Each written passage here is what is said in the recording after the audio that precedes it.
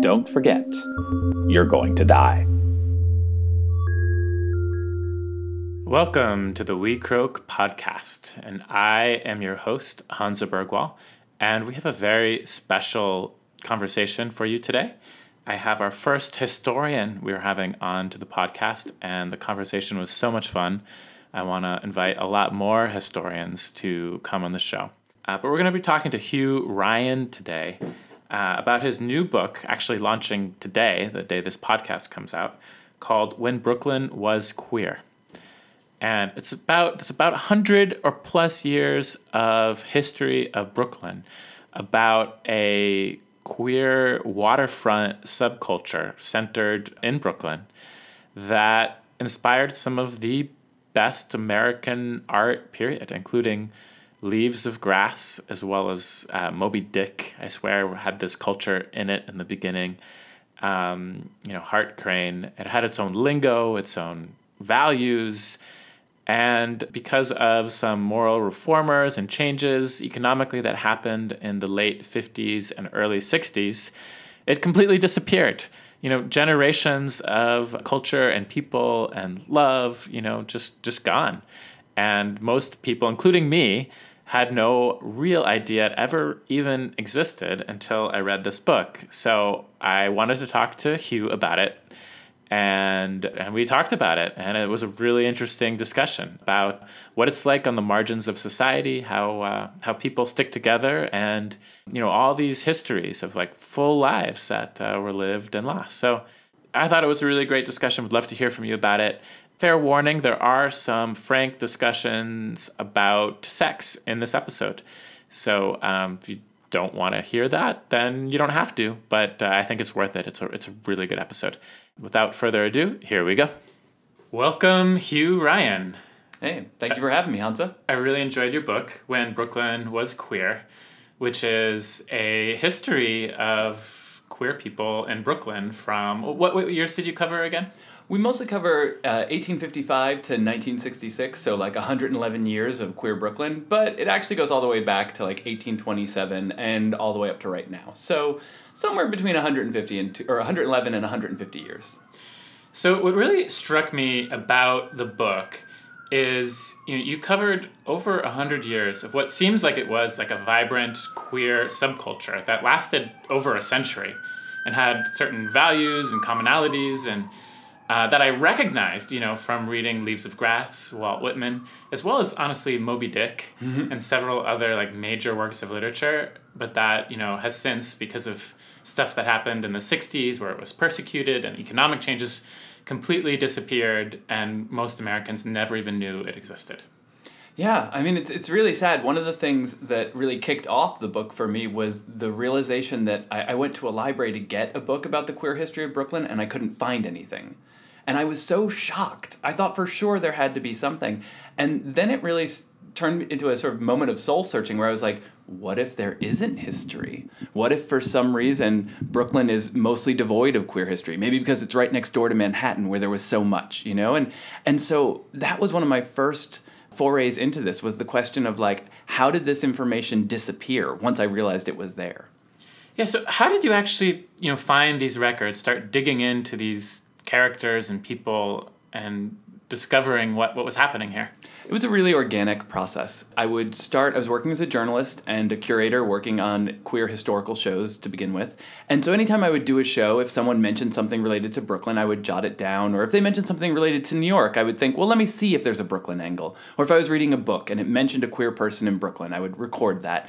And over about 3 years, I generated a list of information, things, points, Walt Whitman being one of them, the Brooklyn Navy Yard being another, bearded women at Coney Island was another. And I started to think, okay, there's some patterns here. The waterfront is really important in this history, so that was a big one. Economics, being able to have a job was really important. And once I started to see those patterns, I would search for more things. So I would find the name of someone, and I would take that name, and I would go to the archives and look and see if I could find information about that person. And then maybe in doing that, I'd find out about 3 other people. So I would go back to researching the things I'd already looked at to see if those people came up somewhere. And then I would think, oh, maybe there's another archive that might have information related to this. Let me go look at that. And it just kept growing into this bigger and bigger web. That's really cool. One thing I was thinking about when I was reading your book is here's, 100 years of history.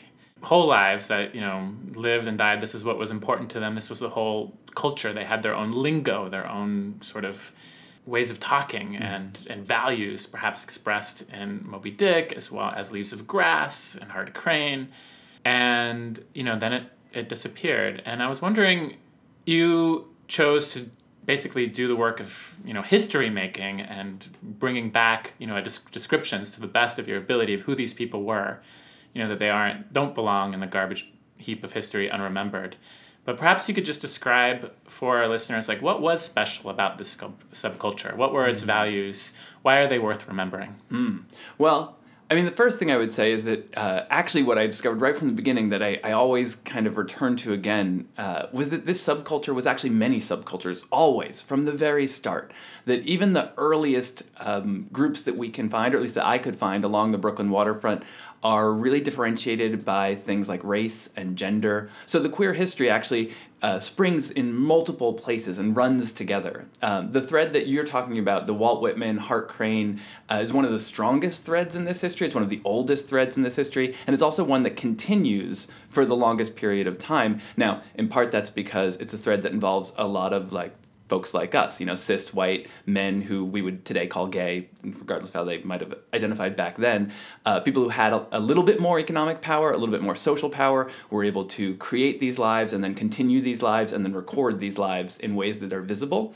And the thing that I love about this particular culture, this thread, the Walt Whitman, Hart Crane thread, is what they called their own romanticism, right? That because it starts in this time of Walt Whitman, there is this epicness to it. Even Hart Crane, though he's a modernist, is reaching back to this romantic ideal of America, this symbol, and Brooklyn, this symbol, the Great Brooklyn Bridge. And I have to say that really touched me personally. I definitely responded to that really well. And so that was really a beautiful thing to see. But another culture that I was also incredibly impressed by, or one of the many, cultures, was this very small group of men that only appears in the history that I wrote at the very end, like 1950, 51, 52, 53. You get this group of mostly gay men of Puerto Rican descent at Coney Island. And they form this tiny little subculture within other subcultures. And it's only around for a couple of years before there's a major crackdown in Coney Island that kind of shuts down all the sexual libidinous freedom that Coney Island was known for. And yet it manages to survive and thrive and all these people take care of each other. The people who describe it, there aren't very many, but they say it's one of the most mixed scenes they've ever seen, diverse racially, gender, class-wise, age. And so I just think that's really beautiful. This tiny little subculture within a subculture that's totally forgotten today and yet created a world for themselves for 3 kind of perfect years. Wow, that's really interesting. So I guess in 100 years, you just find so many ways that it crops up and it happens. What surprised you about, finding the history of this group? Everything surprised me, honestly. I came into this knowing very little. Even though I had a degree in women's studies in college, and I'm really interested in queer history, and I was working as a gay journalist, that was one of the things that shocked me so much, was just the amount of different history. The fact that there was so much history that I had to leave things out, a lot of things out, that was shocking to me. And then individual moments that were really surprising, like discovering that New York City, starting in the mid-1920s, was tracking men who were arrested for soliciting other men.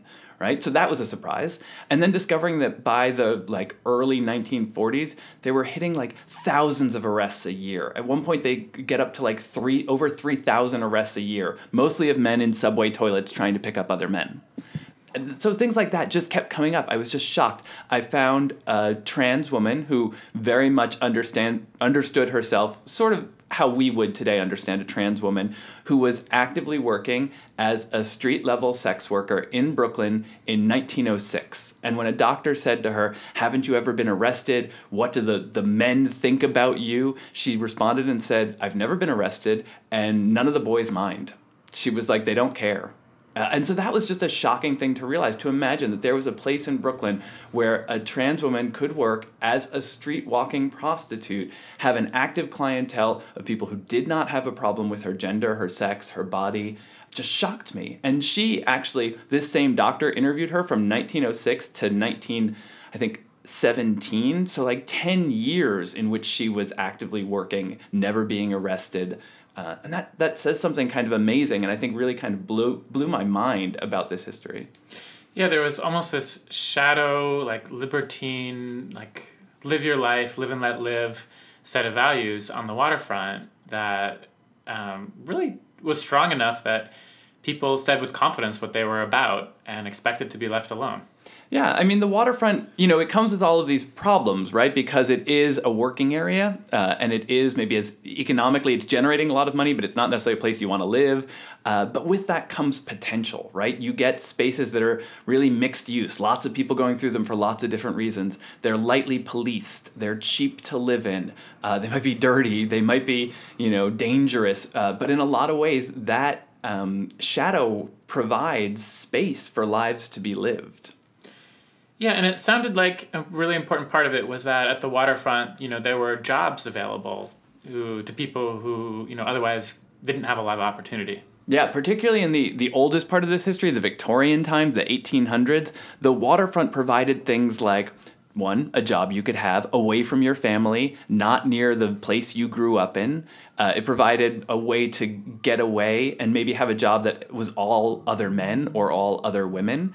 5 jobs in particular kept coming up in this history. They're the things that I keep returning to as being a little bit more open to queer people or a little bit more interesting to queer people. And those were sailors, sex workers, artists, so writers, painters, theater makers of some kinds, entertainers, musicians, actors, drag queens, bearded women, and then female factory workers. So those were the 5 classes that just come up again and again and again. Wow. And one thing I really got from your book is just how much ideas about being different, sexually or in gender-wise changed over this period. And it doesn't just go like more conservative the further you go back. In fact, the most conservative time was the most recent when it actually got so conservative it ended in the 50s and 60s, at least this Brooklyn waterfront culture. And it actually reminded me, my grandmother died recently, but when we were younger, she used to tell me stories about her nurse, who was an African-American man who was a cross-dresser. And he would, when he was taking her around the city dressed as a man, tell her about the gowns he wore at night. Wow, when was this? This was in the 1920s. That's amazing. So clearly this, was happening, and it was integrated even in straight culture enough. You write in the book about how in the 20s it was a much more accepted part of culture. It was in film, it was in all these places. There were mixed bars where people would come across, gender deviant performers and all these things. And I was just thinking, I'm like, oh yeah, that was like, when grandmother told me this story, and I always thought it was so weird, but here it is in the history. Yeah. Yeah, I mean, I sort of look at it as 3 very broad periods are covered in this book. The first period is the sort of middle of the Victorian era, the 1850s, to the end of the Victorian era, beginning of the Progressive era, so 1900. And that time, America mostly functions under a very different model of sexuality, what you might call a third sex model. So sexuality, the idea of homosexuality or heterosexuality doesn't really exist. Instead, your ability to perform your gender is the thing that marks you as queer or not queer. And who you have sex with might be considered a part of that ability to perform your gender, but it's not the defining characteristic the way it becomes later.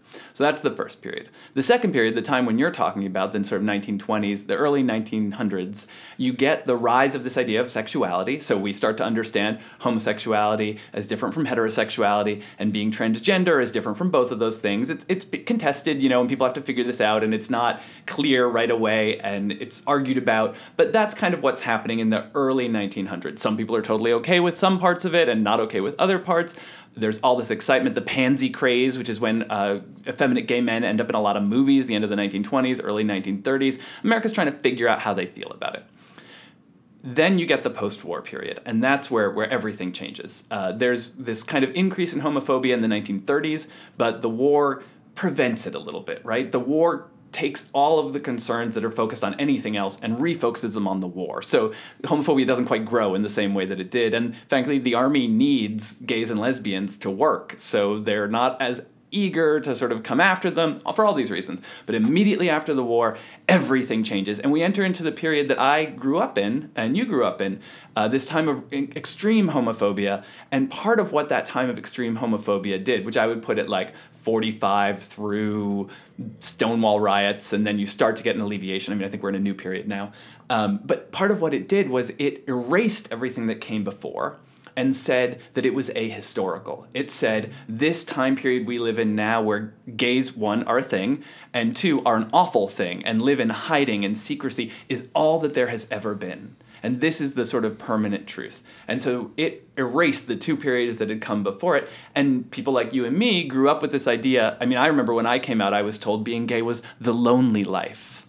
But that's very much an idea that comes about in the 50s and 60s.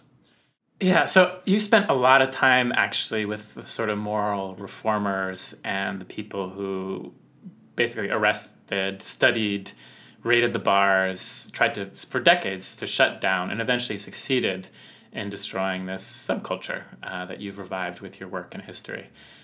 And what keeps me up at night thinking about them is that to a last man and woman, all these people thought they were good people. They called themselves activists and reformers, and yet they were the worst. I mean, they were like, they were putting forward eugenics ideas that, are some of the worst ideas of the 20th century, leading to the most terrible bloodshed. And in this story, of course, they hurt a lot of innocent people just trying to live their lives. And I was wondering, having spent so much time in the writings of these doctors and moral crusaders, like, what you think of them? Like, do you have any empathy for them? Where do you come down on these people? I love so many of them. I mean, they're awful too. And it's not just the like anti-gay crusaders who I feel this way about. A lot of the early sort of, broadly speaking, gay activists were themselves kind of awful people in their own ways. And I feel very complicated about all of it. One thing, though, that kept coming back to me, or that it made me think about all the time, is that no matter what your larger moral or spiritual goal might be in your activism in the world, which all these people did. They had these larger moral goals about what they wanted to see happen. If that is not coupled with a concern for the material existence, both of the people you are trying to help and of the people who, in helping that group, you are in some ways hurting, whether that's by jailing them or saying that their ideas are wrong, your enemies, for lack of a better word. If you don't care about everyone's material circumstances, you're going to end up doing a lot of hurt. Unintentional hurt that is not what you wanted to do. There are hurts that you might want to do that go along with that, but the less you care about the material circumstances, the more you say, no, I'm going to save that person's soul, or I'm going to prevent them from being homosexual, or I'm going to, teach them a new way to live, but don't care about their bodies. It's just going to be awful. There's, in fact, a really terrible but wonderful quote. In the 1920s and 30s, New York City activists really wanted to get better public housing in place, and eventually they did. But what they did, in part, to do that was to let the existing housing fall apart. They created a housing crisis in order to enact better housing rules. And one of the activists even says that he says something along the lines of like, through our best intentions, we will have the best housing policies in the world while a third of our population sleeps on park benches. Because they had lost sight of actual people involved. The people were fungible. They were a rounding error in this great plan of making the city better. But those were real people.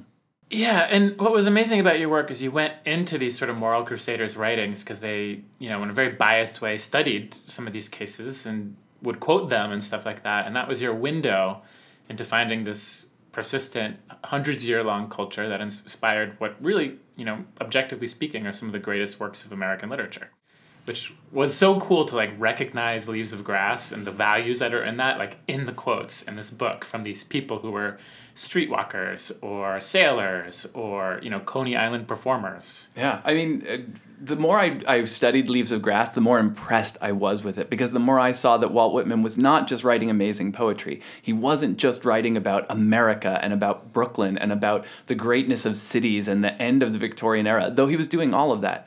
He was also writing down the words that the men of his circle used for each other, or, words that he suggested they use for each other. He was definitely into defining it for everybody, but he came up with camarados as a way to talk about other men, adhesiveness to discuss the love between men, the calamus flower as a token that you could exchange with another man. And this is written right into Leaves of Grass. At one point in one of the poems, he says, "This book is a ship. I am setting it sail to find the people who understand it." And part of that is, of course, about modernism, but part of that's also about sexuality. I mean, it was a purposeful attempt to find others like him. I believe he put it as those who love the way I myself am capable of loving. Yeah, that was such a beautiful moment in the book. And you heard that in that example of like that trans woman who said, mostly the guys don't care. This is a place where I'm free to be me. And, that is not what we think about our past in America, that we have this open-mindedness, that we have this sort of working class artistic sort of culture. And that, it's a big part of our history as Americans. It lasted 100 years, and then it disappeared. Mm-hmm. And there are some parts of it that still exist, but I think we almost don't even know exactly how to see them anymore. Like, one of the things that I think about a lot in doing this work is in that late Victorian period. You have variety acts, which eventually become vaudeville, and you have the birth of the American stage. And looking at it, you can see all these stereotypes that we still have with us today. The drunken Irish Paddy. Right? That's a character that you saw on the stage all the time, and the stage taught America that was the stereotype about Irish people. You'll see the same thing with the, stingy Jewish Yid. It was incredibly offensive, but it was a part of the American tapestry. And these variety shows taught America who Americans were in really simplified ways. And fairies are part of that, and gender bending is part of that. But for so long, we've just sort of looked at it as, this was a thing that happened in theaters, and no one really paid too much attention to it. But that was a real stereotype for a reason. It was teaching Americans that queerness exists. The fairy was a kind of person, just as much as the Paddy was, or the dandy was, or the darky was. And it's not that these descriptions were great, but they show that we were part of the fabric of America from the very beginning. And yes, urbanization was to some degree necessary for people to see each other in larger groups, and particularly for people whose difference wasn't as visible, wasn't a gendered difference necessarily, but what we would call today a sexuality difference. You needed urbanization to find each other in greater numbers. But even pre-urbanization, and in places that did not urbanize, these shows and newspaper reports about them took the idea of the queer person all around the country. Wow. So let's take a walk together through some of these places that were queer neighborhoods in this era. Like, maybe we could start just with like the Brooklyn Navy Yard and Brooklyn Heights. Yeah. And then we can go to Coney Island and a few other fun places. And maybe you could just introduce us to a couple of your favorite characters from these haunts. Sure. I mean, the Brooklyn Navy Yard has been around and been a major force in Brooklyn since the early 1800s. It launched some of the first ironclad ships. It helped start the Naval Lyceum, which eventually becomes the Naval Academy. It's hugely important, and it means that there are all of these soldiers and sailors constantly coming through Brooklyn, as well as all these attendant industries, these jobs that are dirty, sometimes employ women, masculine women particularly, and give in that way butches a possibility of having some work, particularly during the wars when there are not very many men. The Navy Yard is home to many, many women in civilian and war-related work. And so in that way, it's also really important for women and for lesbians. But it has a queer history going back, as far as we know. Everyone comes to Brooklyn to cruise for sailors, and they cruise for sailors in Brooklyn because the Brooklyn Navy Yard is here. And also, the Brooklyn waterfront is incredibly important as a shipping and mercantile destination, but the Navy Yard really makes a difference. So what's cruising? I'm not sure that's something everyone understands. All right, so cruising is a very general term for looking for sex. Often it would include a very particular place. There are places known as cruising grounds, and so the Brooklyn Navy Yard often gets referred to as one of those. It gets used interchangeably sometimes with people looking to pay for sex. That can sometimes be referred to as cruising too, particularly when you go back historically. It often comes with rituals of certain kinds, ways of meeting each other's eye, or tapping your foot, or going to a certain stall, or not going to a certain stall. And in fact, actually, Walt Whitman talks about that in Leaves of Grass too. Hart Crane talks about it in The Bridge, right? Cruising is built into many of these epics. And so the Brooklyn Navy Yard provides all of these different things. It's jobs for queer sailors. It's queer sailors for other people. It's factory jobs for lesbians. Sex workers, female sex workers, found many partners around the Navy Yard. And I have a radio interview from the 80s with a doctor who worked with them during World War II. And she said many of them were lesbians. This was a job they could have, right? Sex work with men was just a job. And so the Navy Yard provides all of this for so many people, and it does it for centuries. Unfortunately, it closes in 1966. It's open again now as a sort of development space. They're doing all this really interesting light industry work, and there are lesbians working there again, which I think is really exciting, lesbian-owned companies. But from basically the early 1800s through 1966, it is an incredibly important source of queer history. Yeah, I actually work at a shared office space on Sand Street now, which is the epicenter of like this whole cruising ground, and I can tell you it's not that exciting today. Sand Street used to be the hottest street in Brooklyn, like the hottest street. They would write whole articles about how people would come from Manhattan in their limousines to drive down Sand Street to go to the one cabaret, Tony's Square Bar, when the ships were in the 1920s. And there were two drag queens there, Violet and Blossom, I think their names were, who were known for putting on elaborate campy shows. Wow, I want to go to that drag show. I know, right? And also, like, when the people wrote about it, it was fascinating because these spaces were queer. You know, a lot of queer people were in them, and they were noticeably queer, right? You would go there thinking, I'm going to have queer experiences, but they weren't gay or lesbian in the same way. They were very mixed joints. There were a lot of people inside them who not only wouldn't necessarily have thought of themselves as gay, but probably didn't think about sexuality at all in the way we do now. You know, that they probably thought of themselves, even in the 1920s, a masculine working class man who had no exposure to psychology, right? Because all of this stuff comes to us from Freud in the 19-teens in the US, basically, might go into one of these places, jerk off with another man, and not think it meant anything about who he was. And their diaries, Lincoln Kirstein, the sort of cultural macher who helps create the New York City Ballet and like everything else in New York, writes in his diary about going there in the 1920s. And this sailor, he goes there with Sergei Eisenstein, the famous Russian director, and they go to a bunch of different gay bars. One's closed, one just got raided. And they finally sit down, and the sailor comes up to them, and he's like, I have a great idea. Let's all sit down, we'll whip out our dicks, we'll put a bunch of money on the table, we'll jerk off, and whoever comes first gets the pot of money. And all these guys from Manhattan, these like very fancy, fancy gays, are like clutching their pearls, and they basically run out the bar as soon as they can. But it shows that a whole different world was existing there. So I've got a kind of a big, like, existential philosophical question for you. Is, we tend to judge like that kind of overt sexualized behavior, even today to some degree. And yet, how did this culture that had such like libertine values and sort of rules, like, how did it, like, come together and then create, like, some really beautiful American art, like Leaves of Grass, like Moby Dick, which I definitely see that culture in that book, like Hart Crane. Like, just, I'd love to hear your thoughts on that. I mean, I think sex and the search for sex and this is also the search for love and community, right? You can't separate queer sex from queer community because you need more than one person. And once you have more than one person, then you're able to start talking about what separates you and what keeps you close and what's similar and what's different. And so I think this search propelled so many people. And these major works of art, like you're talking about, like Leaves of Grass, was definitely in part about commemorating what it meant to be gay and it wasn't gay, but commemorating what it meant to be in a camarado and find adhesiveness and spreading that. Hart Crane's The Bridge, a large portion of that is about his lover Emil Opfer, and he writes that he's trying to work sort of queer love into the American mythos and say there's room for us, and that our experiences can be the metaphor through which everyone else touches love, that a homosexual love is just as much of interest to a straight audience, or should be, and that, I think, is incredible. But you also get these other works of art that are way less known today, and some of them are ephemeral and might not even be remembered as works of art. There's a woman named Madame Tirza. It's what she performs under. She's a Coney Island burlesque beauty.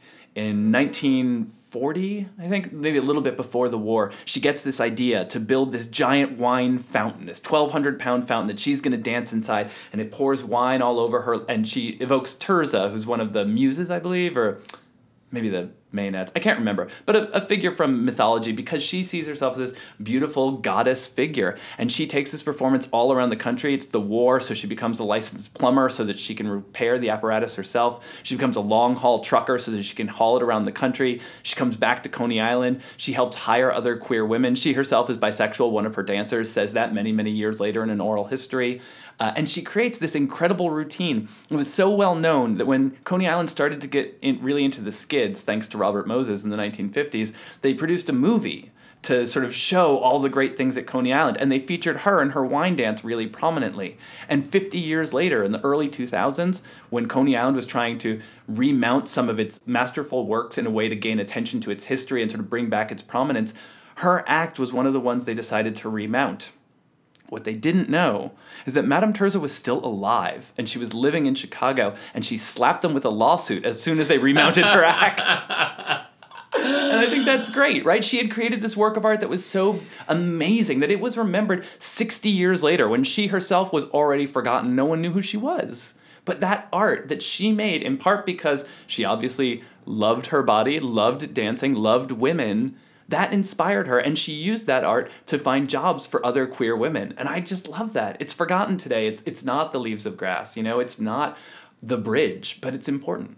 Yeah, so let's actually go to Coney Island now, because that was another place that was prominently featured in there. So just bring us to Coney Island in its heyday. What do we find there? Oh gosh. Well, first we got to find what its heyday is. Coney Island has been a spot for New Yorkers since the 1800s, when it was really an excursion place for the rich, because it was so fucking far away, right? You might take a boat there from Manhattan. It could take you a day to get there. And so there were these big resort palaces.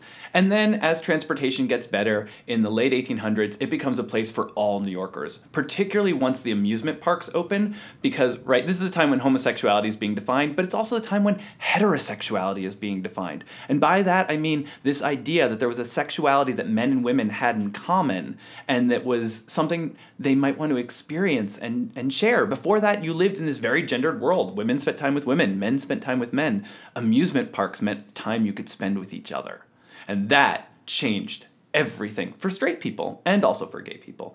So Coney Island really hits its stride, I would say, in the late 1800s.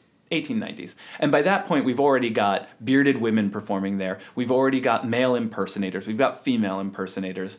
We've got stories of individuals going there. Walt Whitman loved to go there.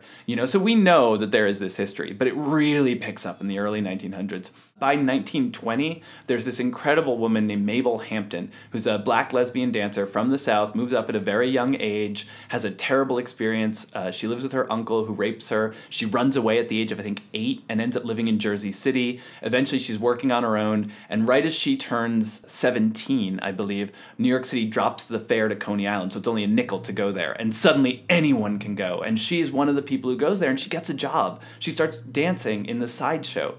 And she says there are these oral histories done with her by the founders of the Lesbian History Archives. She was one of the early founders as well. They have these oral histories where she says, the making of me, it was that woman in Coney Island, the first out lesbian she ever met who taught her the word lesbian. Now, she'd had sex with other women before this, but this was the moment where she suddenly understood who she was in a certain way. And Coney Island provided space for that, because this woman saw her dancing in the sideshow and then waited for her after the rehearsal and said, why don't we go on a walk through the beach, which is this sort of lonesome area during the day. They could find some privacy, right? So it makes all of these things possible. And then throughout the 1920s, there are these bathhouses opening up there. And now they serve sort of civil functions. You couldn't wear a bathing suit on the street back then, so you had to rent one. Also, most people didn't own one, so you would rent one from a bathing pavilion. You might also go to one with your whole community. They kind of had links to different ethnic neighborhoods. So you might go to the one where the Italians from the Lower East Side went. And so there were these big, really important places. And by the end of the 20s, they're really important for gay men, a couple in particular. In 1929, Variety hosts this all-male beauty pageant at the Washington Baths, and it turns into a giant flaming faggot fest, and they have no idea what to do.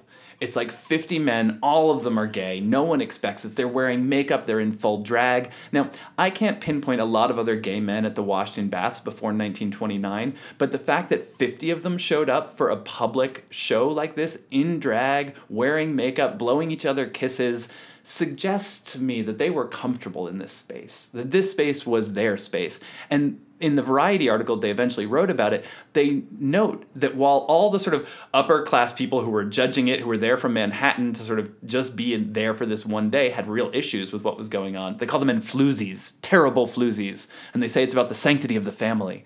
The Coney Island women didn't care. They didn't notice, didn't blink.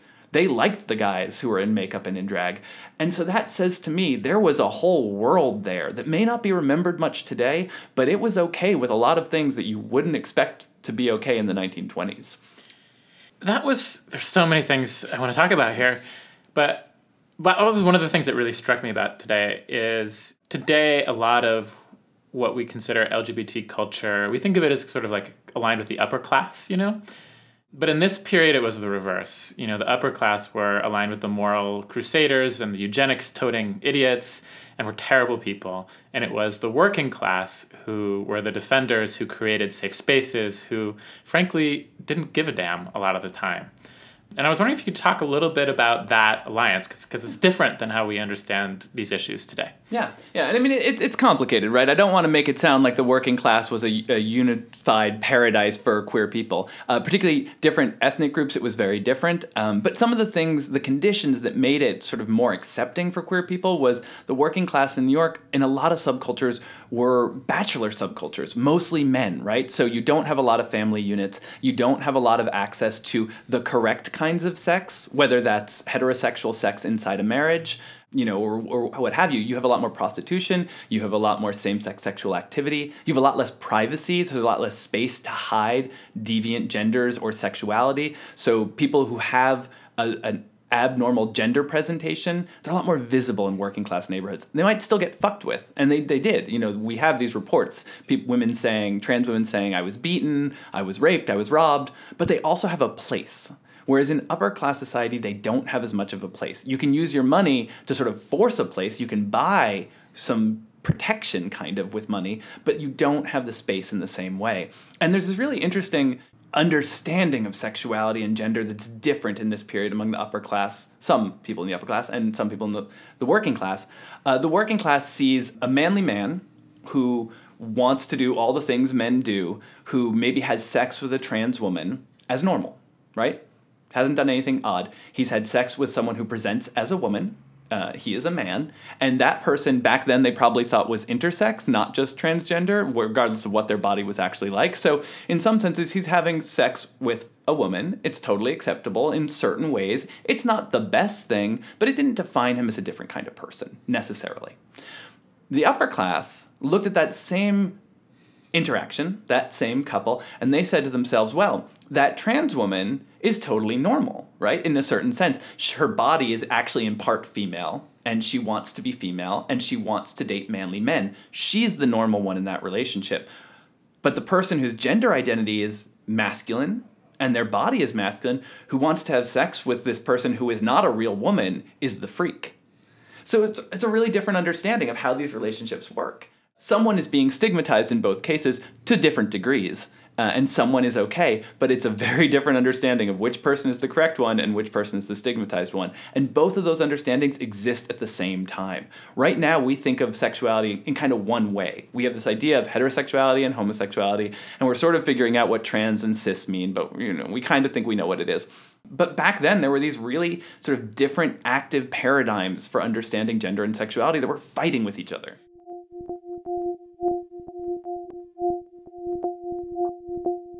Hey, Ian. Hey, Hansa, how are you? I'm good. Time for a moment to take a side and have a breather from the conversation and talk about how people can support the We Croak podcast so that we know to keep calling up cool writers and inviting them on. One of the best ways to go about doing it is to visit our Patreon page. We have a wonderful We Croak Patreon page. We have all the podcast episodes listed up there if you want to check out our growing back catalog. And if you're interested in wanting to support us financially, we'd love to have you do so.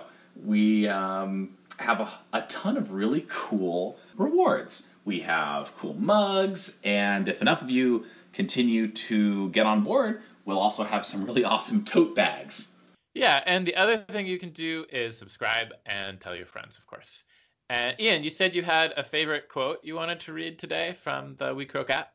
My favorite quote of all time is by Charles Beard, and it is, "When it is dark enough, you can see the stars." Aw. Fun fact, it was the quote I put in my high school yearbook. And with on that note, let's get back to the conversation at hand.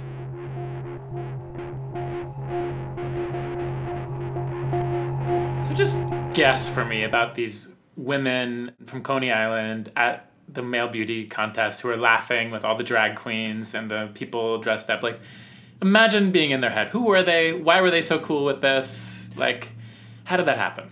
Well, a big part of it, and I thankfully don't have to imagine too hard because I have some of these women, oral histories that they gave, interviews that they gave. A lot of them sort of saw it as a weird thing, right? They were like, these men are weird. There's no getting around it. They might call them fags, but in a joking way. They were odd, but benign. At the same time that this is happening, there's this song that gets written called Masculine Women, Feminine Men. And it's all about how today you can't tell men and women apart. It's so weird. It's so kooky. But the song is actually, each example is, your Aunt Flo, who's actually, wearing a really tight haircut, or your Uncle Phil, who's dressing in a way that is like not typically masculine. Maybe he's wearing perfume, I think, in the lyrics, and about royalty and all these familiar figures, right? So it puts gender deviation and sexual deviation as this kind of like weird thing, but weird thing within the family, right? That's kind of how I think a lot of these people thought of it. They were like, it's not for me. I might laugh at that person, and under the right set of circumstances, I might even become violent towards them, because it's definitely not the perfect existence, but it's not a terrible thing, and it doesn't necessarily mean they're completely different from you or I. In fact, some of these women, what's really interesting, in the pre-1950 kind of world, are having sex with these men who are actually working as sex workers with other men, and they know what's going on, and they're just sort of like, it's his job. It's what he does, and it doesn't affect who he is. He wants me, so there's nothing fake between us. Yeah, like a whatever, I had a headache. Okay. Another part I really liked about the Coney Island section was you were able to find all these, especially like African-American women performers. And it was such a wild, like, performance, burlesque culture that I almost was seeing, like, the roots of drag culture, even though it was women doing it, and all these are, of course, the margins of the margins, but it was also, like, flamboyant, fun, dancing. Mm-hmm. I was wondering if you could talk a little bit more about them. Yeah, I mean, absolutely. Drag, particularly in, like, the late Victorian, early progressive era, well, we would call drag. They wouldn't have used that term back then. It would have been male impersonation or female impersonation, but it was hot. I mean, it was a major art form. It existed everywhere. Julian Eltinge, who is not a Brooklyn-based queen, female impersonator, he's Manhattan-based. He had his own magazine of women's beauty tips.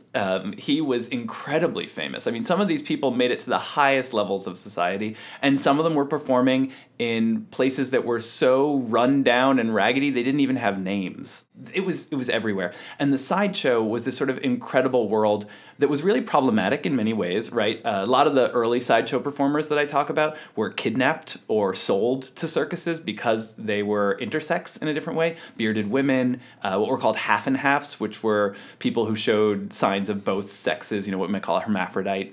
And often people who were just so off in their gender, women who were so mannish, men who were so feminine, that people assumed they were intersex in certain ways. All of those people found work in the sideshow to a degree where they couldn't find it anywhere else. Mabel Hampton, the woman who I mentioned earlier, the black lesbian dancer, says at one point on these oral history tapes, she didn't even like dancing that much. It was just a job she could have as a black lesbian with a limited education in New York City in the 1920s. She said all of her friends either worked in the theater, the sideshow, or the factories, and they were all queer.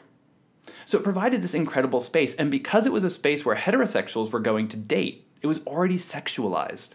Sexualized in a way that wasn't specific to queer people, so it didn't get cracked down on in a queer-specific way.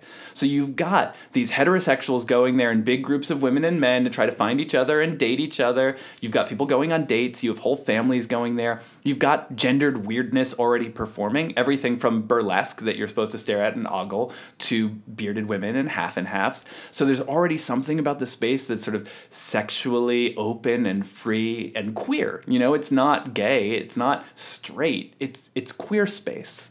And that's incredible. And it lasts basically until 1950. Robert Moses comes in. He hates Coney Island. He destroys it. I mean, he really does come in and purposely tear it apart. And by the end of the 1950s, I have all these gay men and lesbians who at that point think of themselves as gay men and lesbians, and they say, you couldn't go to Coney Island anymore. It used to be a space for us, but now you wouldn't feel safe there. And I talked to a bunch of Stonewall vets who said to me that by the 60s, you wouldn't even think about it. They were like, we would go in groups wearing makeup, you know, to scare out the straight people, and we would go to the movies, we'd go to museums, we'd go to the Bronx. You wouldn't go to Coney Island. Wasn't safe there. Wow, Robert Moses was literally the worst human being. I often imagine if he had loved public transportation instead of cars, what city would we live in today? Yeah. So, okay, let's talk about the end times, this sort of post-war period where the Robert Moseses and the moral reformers really got their, quote-unquote moral reformers, their act together and basically extinguished what was, at this point, a over 100 years running subculture with its own values, its own literature, its own stuff, and basically made it so that most people today, unless they've, you know, already gotten their hands on a copy of your book, have never even heard of. Yeah, it's a real tragedy. And it happens, the assaults are so many and from so many different directions, it's hard to describe. Robert Moses comes in and he wants to make the city really accessible for cars so that people from the suburbs can come in and work. And to do that, he needs to build superhighways, and he runs them right around Brooklyn. If you look at a map of Brooklyn today, you'll see this ring of roads that cuts off the entire waterfront. And that kills all of these jobs. That kills Coney Island. It kills these neighborhoods. Sometimes he runs the roads right through important queer neighborhoods. He also does new public housing on Sand Street that kills Sand Street. He does all of this stuff that just cuts the legs out from Brooklyn economically. It's not aimed at queer people, but it cuts the legs out of the waterfront economy, and that hurts queer people because queer people are poor. And when you attack poor communities, you're attacking queer people. So that's happening on one level. Then the city as a whole is going through this real economic downturn. You've got suburbanization, you've got stagflation, you've got people moving out, you've got white flight. All of that is creating incredible stress on the city. It's changing the communities, it's changing the people, it's changing the services, the structures, everything. So that's assaulting the queer communities. Then you have the specifically queer assaults, right? So you've got psychology, which is now saying that sort of latent homosexuality is at the root of every problem you can possibly imagine. You've got the government using that as a way, McCarthy, right? He uses communism and queerness as a way to attack subversives. And queerness is perfect because you can't prove it. Yeah, you have this really interesting part about Brooklyn College and some communist queer professors that were there and how they got caught up in the Red Scare. Yeah, in an early part of the Red Scare, before the Red Scare gets associated with Joseph McCarthy, there's this organization called the Rap Coderre Committee in New York. They're active, I think, 1939, 1940, and they really are the ones that Joseph McCarthy patents all of his work after. They go after sexual subversives and communists. They have these secret tribunals. They get this closeted gay man at Brooklyn College in a secret tribunal to name all of these other men. Then they force him to name them publicly. That includes a number of other gay men who then are fired from their jobs. Many, many, many decades later, the city makes restitution, but by then they're all dead. Many of them are actually active in the Communist Party, and they then get thrown out of the Communist Party because the Communist Party, post-World War II, also kicks out all the homosexuals. David McKelvey White is the one that I follow quite a bit, and eventually he's kicked out by everyone, and he kills himself in like 1945. So all of this is happening. So you've got the government coming in. The government makes so many people afraid that the entertainment industry starts cracking down on homosexuals, not just in movies or big prominent places, but I have a woman who works as a male impersonator at Coney Island in the 50s says the stage boys in like a variety theater would be grilled about whether they were communists or homosexuals, because if they were, everyone could be shut down, right? So you've got that angle coming at it too. You have these psychologists who believe that you have to teach homosexuals that they are unhappy and getting less out of life than other people. That's a direct quote from a psychologist in the 50s, in order to teach them how to heal themselves. So they're actively making them miserable. You get all of these laws either being put in place or being enforced more than they ever have been before to arrest homosexuals, to arrest people who are dressed the wrong way. All of these forces, they're all coming in at once. And because there was that economic downturn that is separate from Robert Moses but is accelerated in Brooklyn by Robert Moses, as all of that negative imagery is coming in, everything that was there before that could have counteracted it that was positive is destroyed. And so there's nothing else, right? There's no other story anymore. That remaining story sort of creeps away. The mixed spaces all disappear. Brooklyn Heights remains the sort of queerest and eventually the gayest, but it's totally sub rosa. It's a hidden community that even gay people in Manhattan didn't know about. Now, this, of course, makes space, right?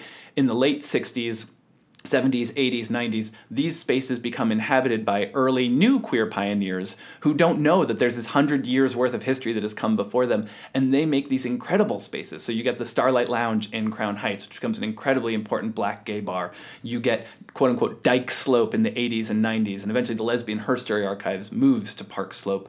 You get all of this stuff that comes into this, like, empty space. But the process of making that empty space is one of horror, you know? So many people's lives were lost or ruined, or they left the city, they moved to safer places, they commit suicide, they get lost in drugs and alcohol, they get arrested.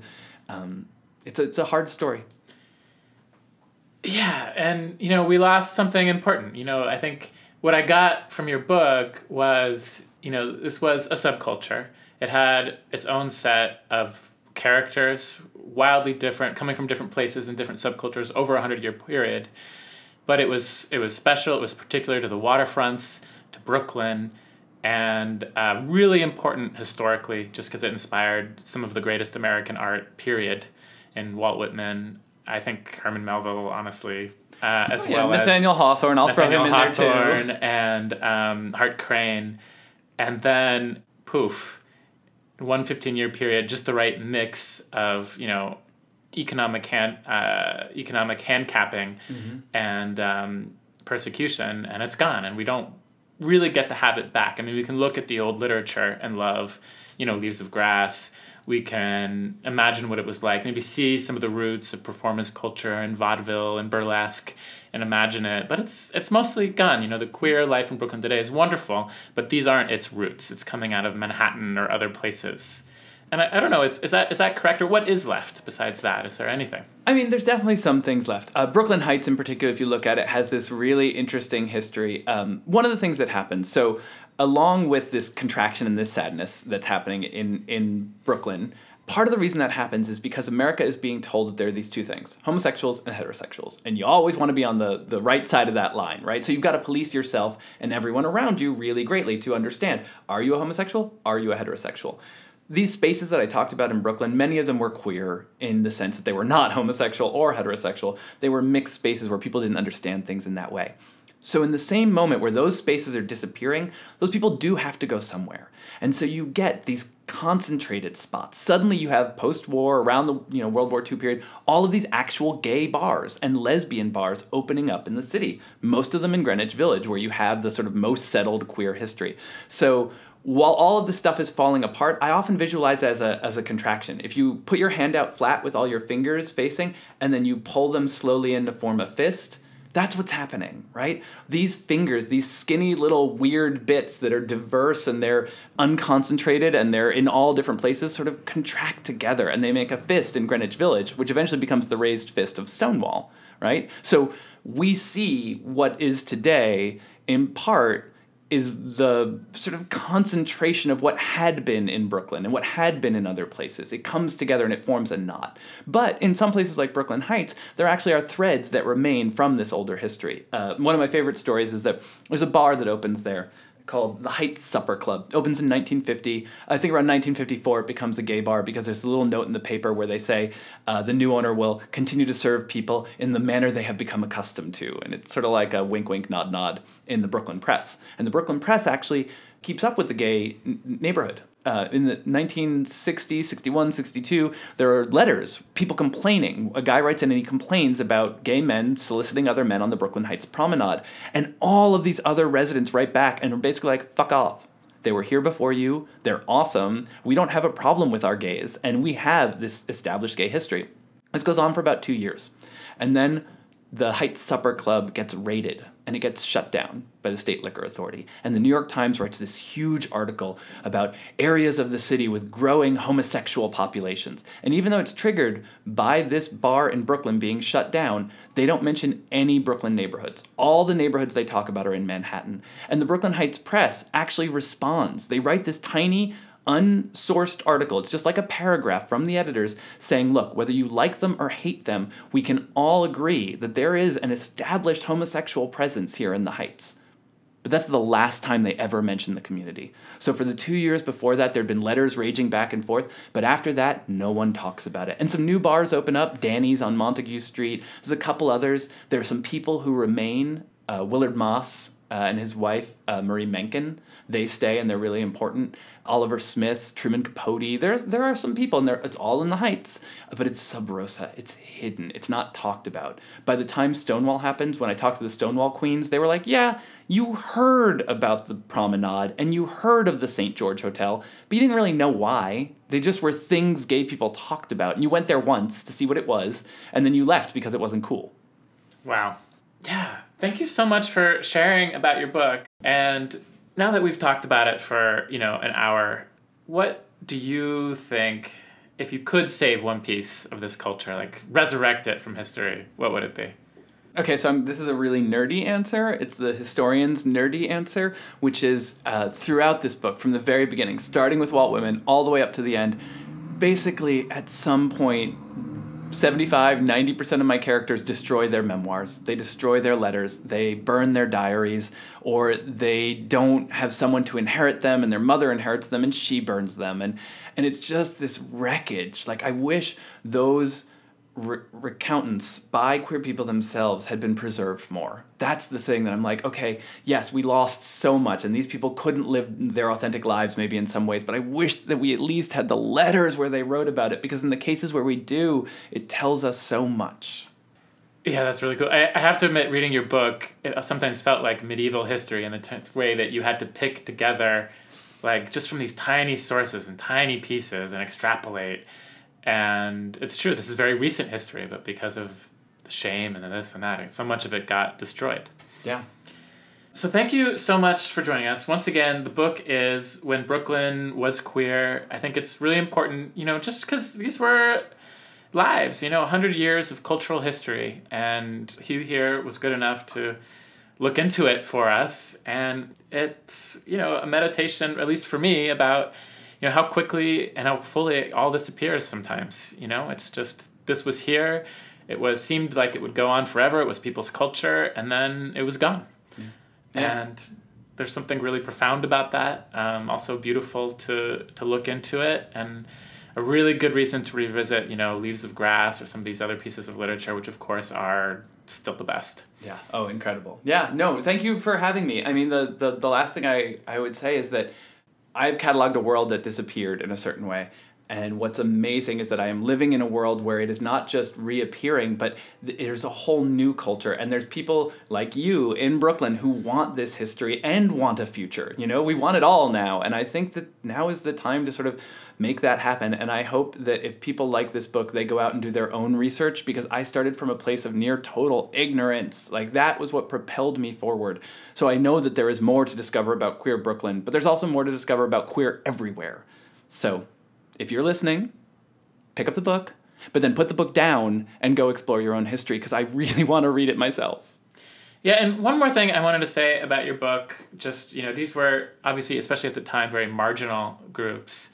And you paint such a beautiful picture of, how the search for, sex was also the search for longing, the search for love. They did it the best way they could. They created such beauty in art and performance, in sort of a more empathetic or a philosophy of freedom that was just so different from, the sort of downer culture that prevailed at the time. And it was special. And it makes me think of what other subcultures that were marginal around the world deserve this treatment. So if you're listening to this and you know of one, we want to read your book. Yeah, get on it. Stop slacking. So thank you so much again. When Brooklyn Was Queer, Hugh Ryan, thank you so much for joining us today. Thank you.